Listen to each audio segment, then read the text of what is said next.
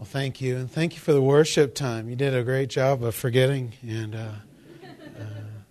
that was really nice. It kind of took me back to my early days as a believer. I was part of the Church of Christ non-instrumental, and so we sang Acapulco all the time, and it was a lot of fun. So, actually, right over in Livingston, Montana. It's really kind of neat to be back here.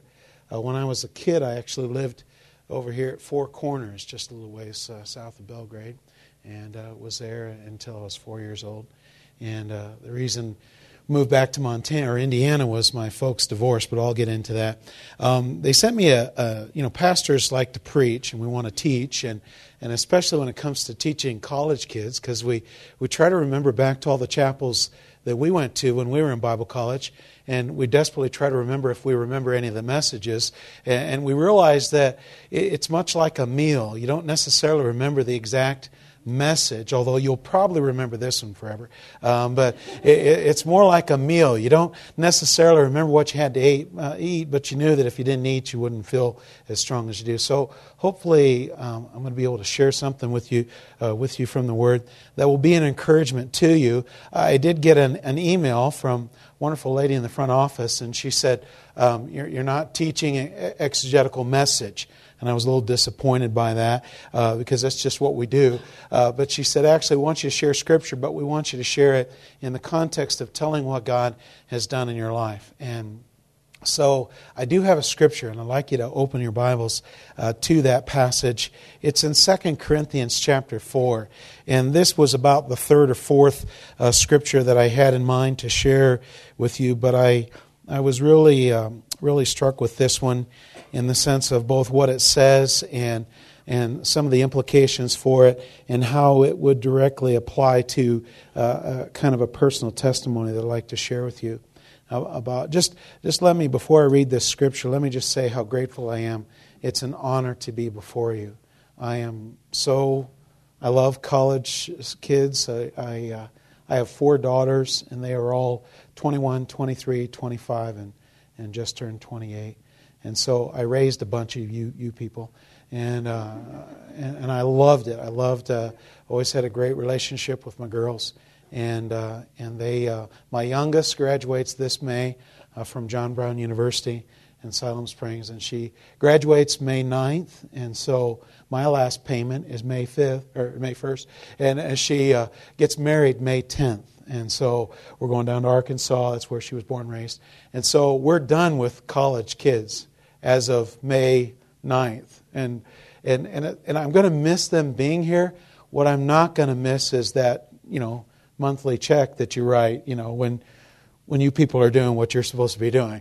But I'm so proud to be in front of you today because whenever I see a group of young people like yourselves, I just get so excited about the potential of what God will do with the lives that are represented here. And I hope as a result of me sharing a bit of my story and from the Scripture that you will never underestimate what God can and will do in your lives. Because He is able, as Ephesians says, to do exceedingly abundantly above and beyond all that we can ask, think, or even imagine. And so I'm excited to be here today. 2 Corinthians 4, therefore, since through God's mercy, I'm using the nearly inspired version, we have this ministry, we do not lose heart. Rather, we have renounced secret and shameful ways. We do not use deception, nor do we distort the Word of God. On the contrary, by setting forth the truth plainly, we commend ourselves to every man's conscience in the sight of God. And even if our gospel is veiled, it is veiled to those who are perishing. The God of this age has blinded the minds of unbelievers so that they cannot see the light of the gospel of the glory of Christ, who is the image of God. For we do not preach ourselves, but Jesus Christ is Lord, and ourselves as your servants, for Jesus' sake. For God, who said, "Let light shine out of darkness," made His light shine in our hearts to give us the light of the knowledge of the glory of God in the face of Christ. And, we may read a little more if we get beyond that. Oh, one more verse.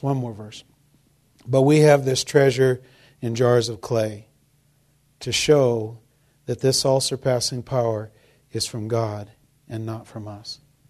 One pastor I know preached a message from that verse, and he titled the message, God uses crackpots. I kind of like that. He can use a crackpot if it's clean. If it's clean. And God has chosen, in His wisdom and in His mercy, to use broken people as the messengers of His glory. And I say that because most testimonies tend to become, or they have the danger of becoming kind of bragamonies about this is how much sin I was in and now God saved me. But sometimes the way they tell it, it's almost like they still want to be back in that sin so they could tell people how good God is. And I know this seems like a strange passage to read when you're given a testimony, because you say, didn't you just read in there that we don't preach ourselves but Christ Jesus? Yes, but He says, and ourselves as your servants. If we share our story, and in me sharing some of the things that happened to me and some of my experiences, it's not a desire for me to preach myself and not Christ. It's a desire to show you that God can use somebody that is broken, somebody that was messed up, somebody that grew up in the same state that you're living in now, and God's able to do something with a life. If we're willing to commit to Him and give everything we have to Him and really just walk in simple obedience, because a truth is sometimes God uses us even when we're still a bit selfish. I'm not trying to discourage you at all, but the reality is there's no pastor, there's no preacher, there's no teacher that is perfect. These guys all still struggle with sin. And if they're anything like me, they're still struggling with the sins that they wrestled with when they were 13 years old. You know, the wrestle we have with our flesh and with our sin nature is a battle that's going to go on forever. And some days we're doing better than others, and other days we're having one of those no good, terrible, really awful, rotten days. And yet, through all of that, God still is able to use us. And part of that doesn't click, because we read some passages that say things like, who can stand on my holy hill and who can serve me? He whose heart's pure. And it has all these great passages admonishing us to be holy as He is holy, and to live righteous and to be pure. But there's many days when I stand up and serve Him that I'm not so pure. I'm struggling with the very sin that I'm preaching to all of them about. In fact, I would suggest this: whenever you see a preacher's neck veins popping out and he's really peeved about something, it's tikao in Greek. He's really ticked off. That's a joke. Okay. When he's really mad about something, he's really bearing down on you, there's a real strong chance as you're seeing a window into his heart, and that's really his sin that he struggles with. And the reason he's mad at you and telling you you're all going to hell because of it is not because he's mad at you. He's actually mad at himself because he's still fighting with this sin. He's been fighting with it for 30 years. And so I just want to encourage you today that God can use you, and He will use you. Now, just for the sake of the preaching students that always come to chapel so they have something to preach someday when they actually get out on their own, a couple things in this passage that I'd like to point out real quick. If those that God uses, they must be humble. Therefore, it's through God's mercy that we have this ministry. It's really the call of God that makes somebody a servant of God. It's not their qualifications, because in sharing my story, I was probably the least qualified of anybody to ever be a pastor. I didn't grow up in a Christian home. My home was quite broken. I oftentimes say we were happy pagans. My dad was a very strict type. Did anybody have one of those dads? You know, you wanted to rebel, but you couldn't. You weren't allowed to. You know, I really did want to rebel, but Dad kept us in line. But that happened as long as Dad was around. And when Dad was not around, we were as bad as we could get away with. Okay, and we had no moral compass. I know you're laughing. You're guilty. You can always tell the guilty ones. You know, we had zero moral compass. We didn't know. My mom would send us to VBS and to Vacation Bible School in the summer, but literally that was just to get us out of the house so she could have some peace, because I had 2 brothers, 2 stepbrothers, a sister and a stepsister, and 2 half-brothers, and we had a big bunch, you know, and we were all godless, and so when we were all together, got in a lot of trouble together. And so they would send us off to VBS, and that was in the 70s when you would go to VBS, and for the craft, you would make an ashtray, you know, with praying hands to hold the cigarette. Jim knows. He knows. He still got yours. Yeah. Are you using it still? All right, there we go. So, so she would send us on this joy bus just to get us out so she could have a little bit of peace and joy in her life. And so the exposure we had to the gospel, that was God planting seeds in our lives. But it wasn't until March 27th, 1977, when you said that date, it triggered me. That's when I gave my life to Christ. I was in Garrett, Indiana at the time. My parents divorced when I was 4. That's why we moved back to Indiana, was where my mom was from. And I grew up in a broken home, and our house was a mess. And my dad and my stepmom, to say they didn't get along, they really spent a lot of time before that, because he divorced his first wife, my mom. And so he gave a whole 30 days to really carefully contemplate his next marriage. And literally, my mom will remind me every now and then that he was married 30 days after their divorce came out in the paper. And so he remarried, and he remarried this real ball of fire. She was about 4'0", but she was not afraid of anything or anybody.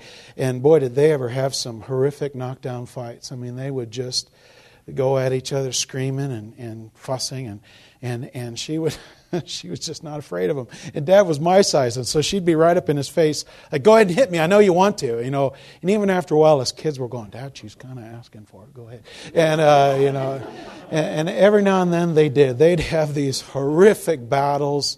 And I laugh about it now, but it's just to keep from crying, because Dad had broken his ankle and he was home and had a cast and he was in crutch and he couldn't go to work, so he decided that during his time off he should rearrange Mom's kitchen for her, my stepmom. Yeah, you can imagine how well that went over. And so it just got steadily louder and louder and louder, and then the physical altercation occurred. She was screaming at him to hit her, and he did. And then I don't, a lot of it I kind of tried to block out. But then I remember Dad stomping through the house with his broken leg and cast and everything. And he's stomping through, and this skillet flies by his head. Ka-thunk, and it sticks into back in the 70s, everything was paneled. And so it stuck in the panel wall and kind of vibrated. And he turned around and walked out the door, stomped down the stairs. And she ran out the door and jumped on his back and was hitting on it. He grabbed her by the hair and just went ka-whomp, and laid her right there in the driveway. And my stepsister came out the door and jumped on his back. And, you leave my mom alone. He grabbed her by the hair, ka-whomp, right next to her mom. And then he gets in the truck and he peels out of there and throwing rocks and gravel at all of us. And even now when I think back to that, look at my hands. I mean, I think back when I was... And us 4 little Foley kids were sitting in a sandbox, just bawling our eyes out, saying, Mom, please come, please come. It was Sunday afternoon. That was our Sunday. It wasn't a time of worship. It was a war.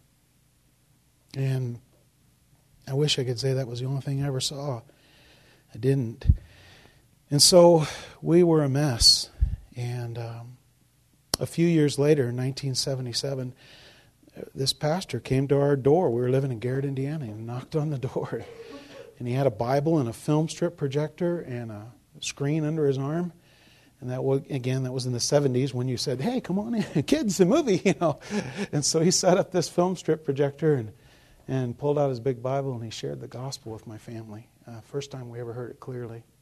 And my dad and my stepmom and myself, we responded in faith.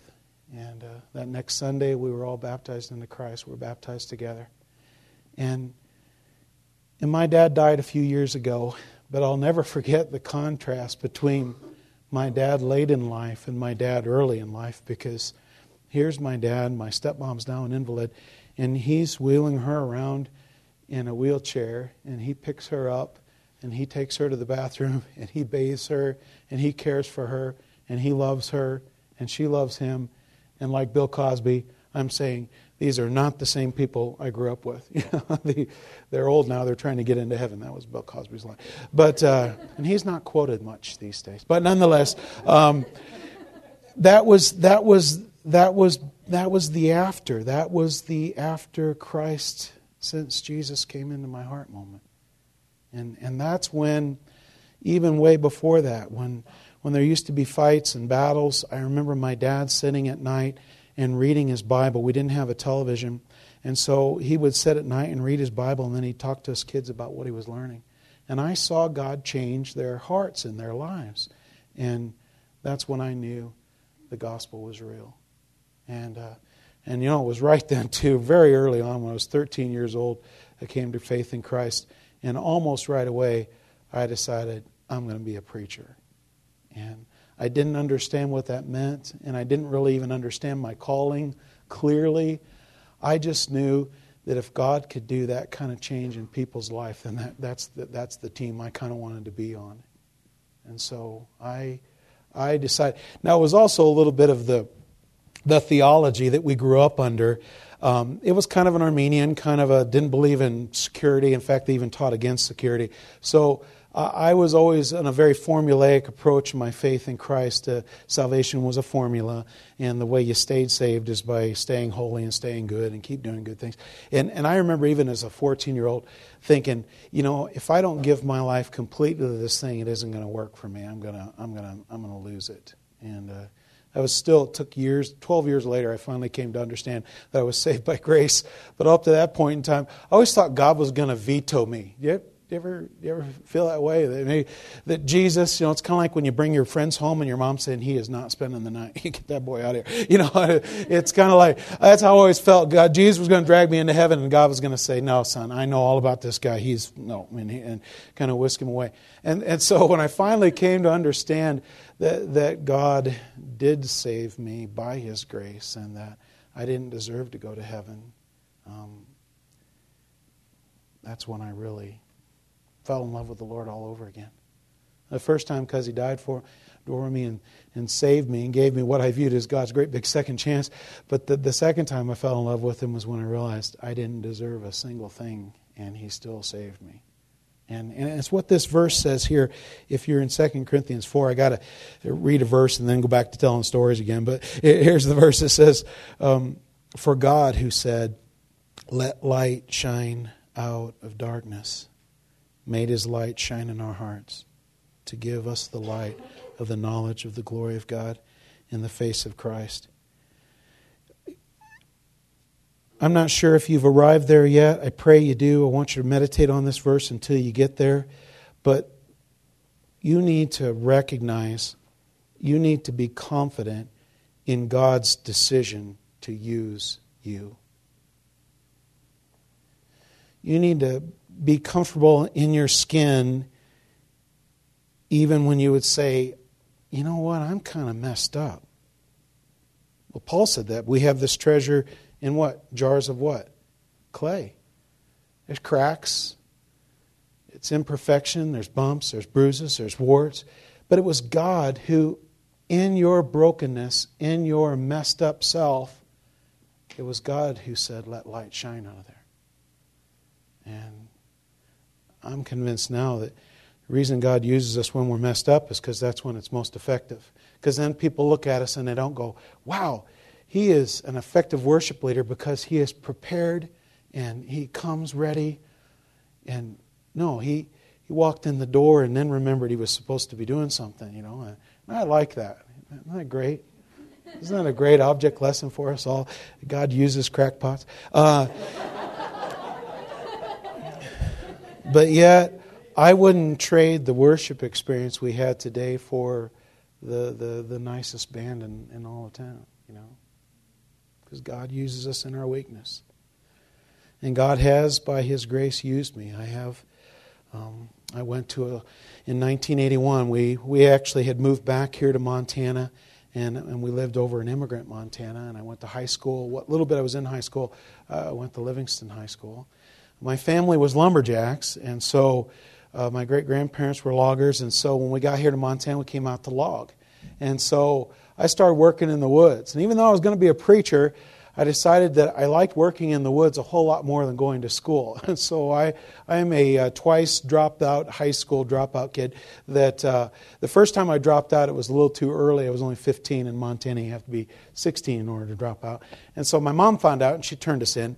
And the judge called my dad up, and I got to meet the truant officer. And he said, you're going to be in school on Monday. And so I ended up going to Project 71 in Livingston, Montana. It was a program for high school dropouts, pregnant teenagers, your regular riffraff, And I was right there with them.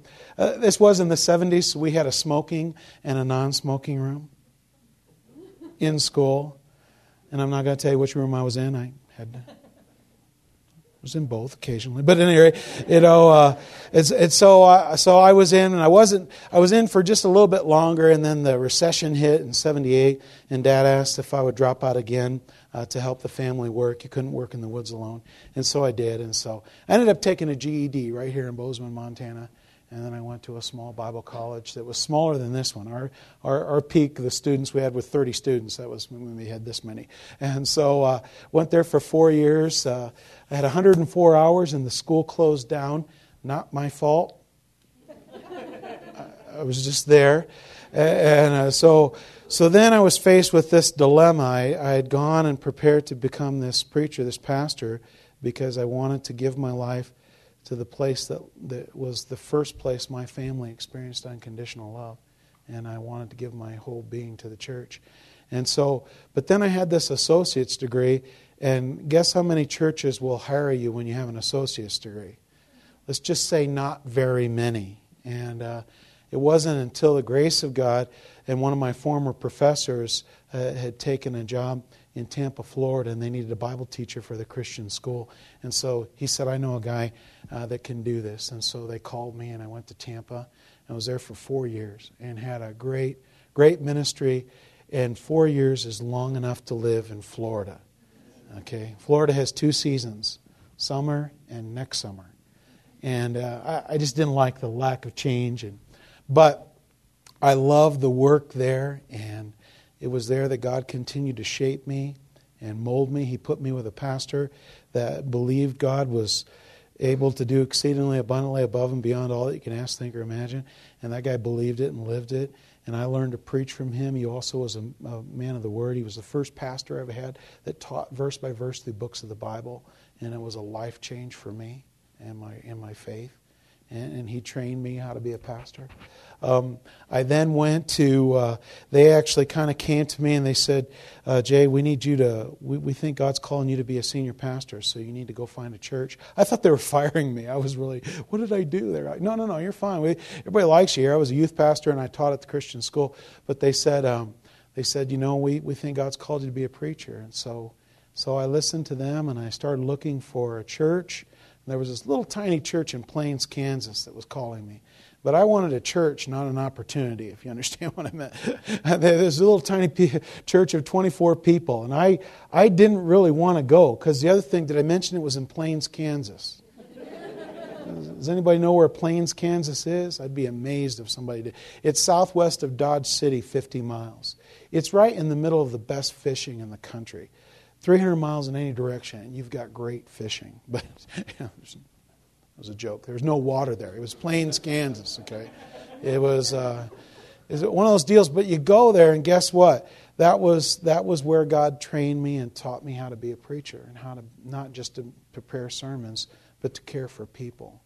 And the church grew. We actually doubled in size in about 14 months. And then I had an opportunity to go to Siloam Springs, Arkansas, and I went there. Does anybody know John Brown University? Some of you do.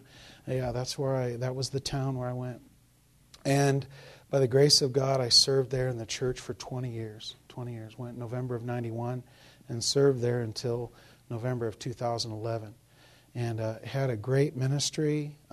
God, and here's what I want to say. The church, when I went there, was about 70 folks, and at our peak, we hit 758. That was our peak attendance, and we were around 700. And it was a great ministry. And while I was there, I earned a bachelor's degree at JBU, and then I continued on a few years later and earned my master's degree from JBU as well. And I'm still an adjunct instructor in their MBA program. I teach ethics and Christian foundations and sometimes New Testament survey. And I tell you, I just want to say God has used me in ways that were beyond what I would have ever imagined when I was your age and leaving to go to Bible college in Artesia, New Mexico. I just am amazed that God, because that whole time I was still messed up. I still carried the baggage from my broken childhood. I did get married there. I've been married for 30 years. Happily, I think we say 22. We really struggled a lot. It was really, it's a challenge. You realize, did anybody notice that opposites attract?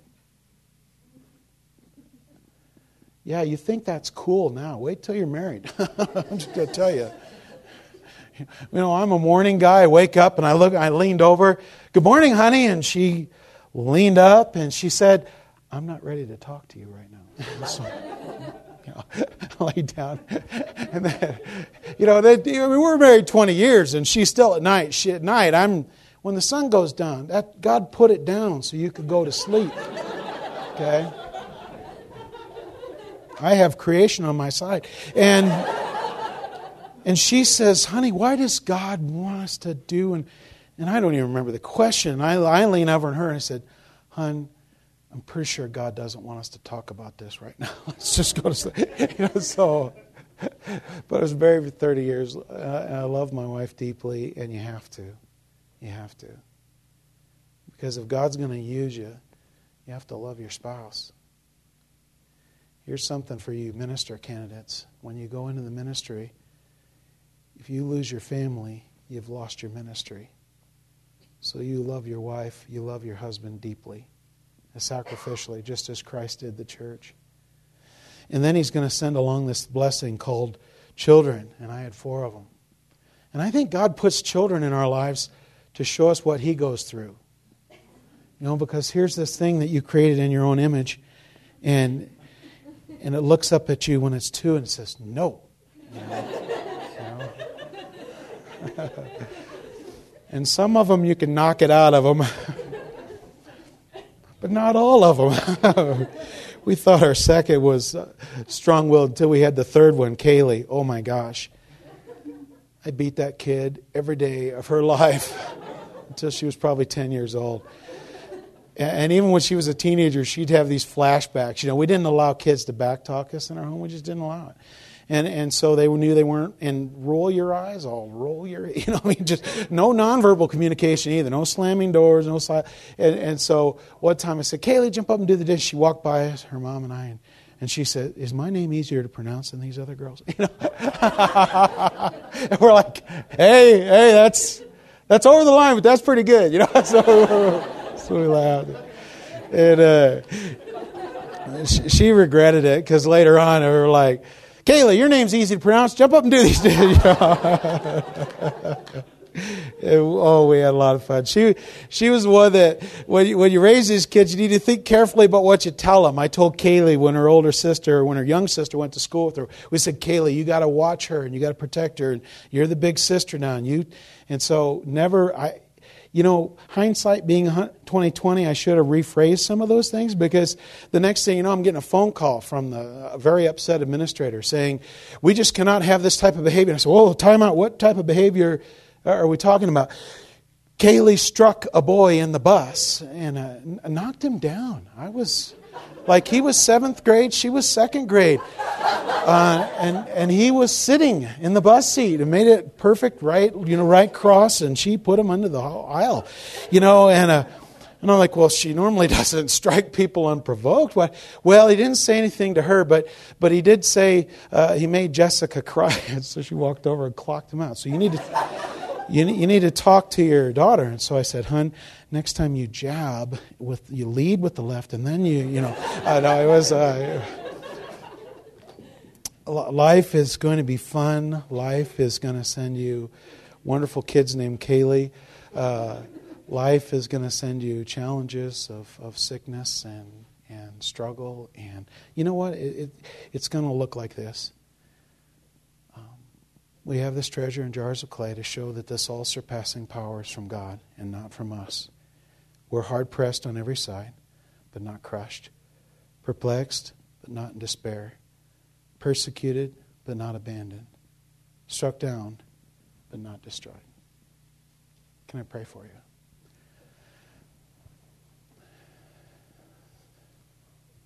Father, I'm always amazed that you use any of us. Look around this room. This is a wonderful collection of really odd people. We all have bumps and bruises and cracks and flaws. And yet you clean us up. You use us. It was you who chose us, and you caused light to shine from darkness, from disorder and chaos. You bring order and power and goodness and love and grace. And somehow, Father, folks are able to see you through us, and they're able to see the glory of Jesus Christ in our lives. And so I'm in awe. I'm amazed by your grace, but I'm so grateful that you use us. Thank you for saving me. Thank you for saving my family. Thank you for using me as your messenger of grace. And I thank you now especially for all these kids. And I pray they would forgive me for calling them kids, but I've got kids their age. So these young people, Father, I just pray that as Philippians says, you would cause them to shine like stars in the universe. That as they go forth from this place, that 30 years from now, we'll be listening to great stories. Stories of your love, of your grace, of your transformation. This I pray, Father, in Jesus' name. And all God's people said.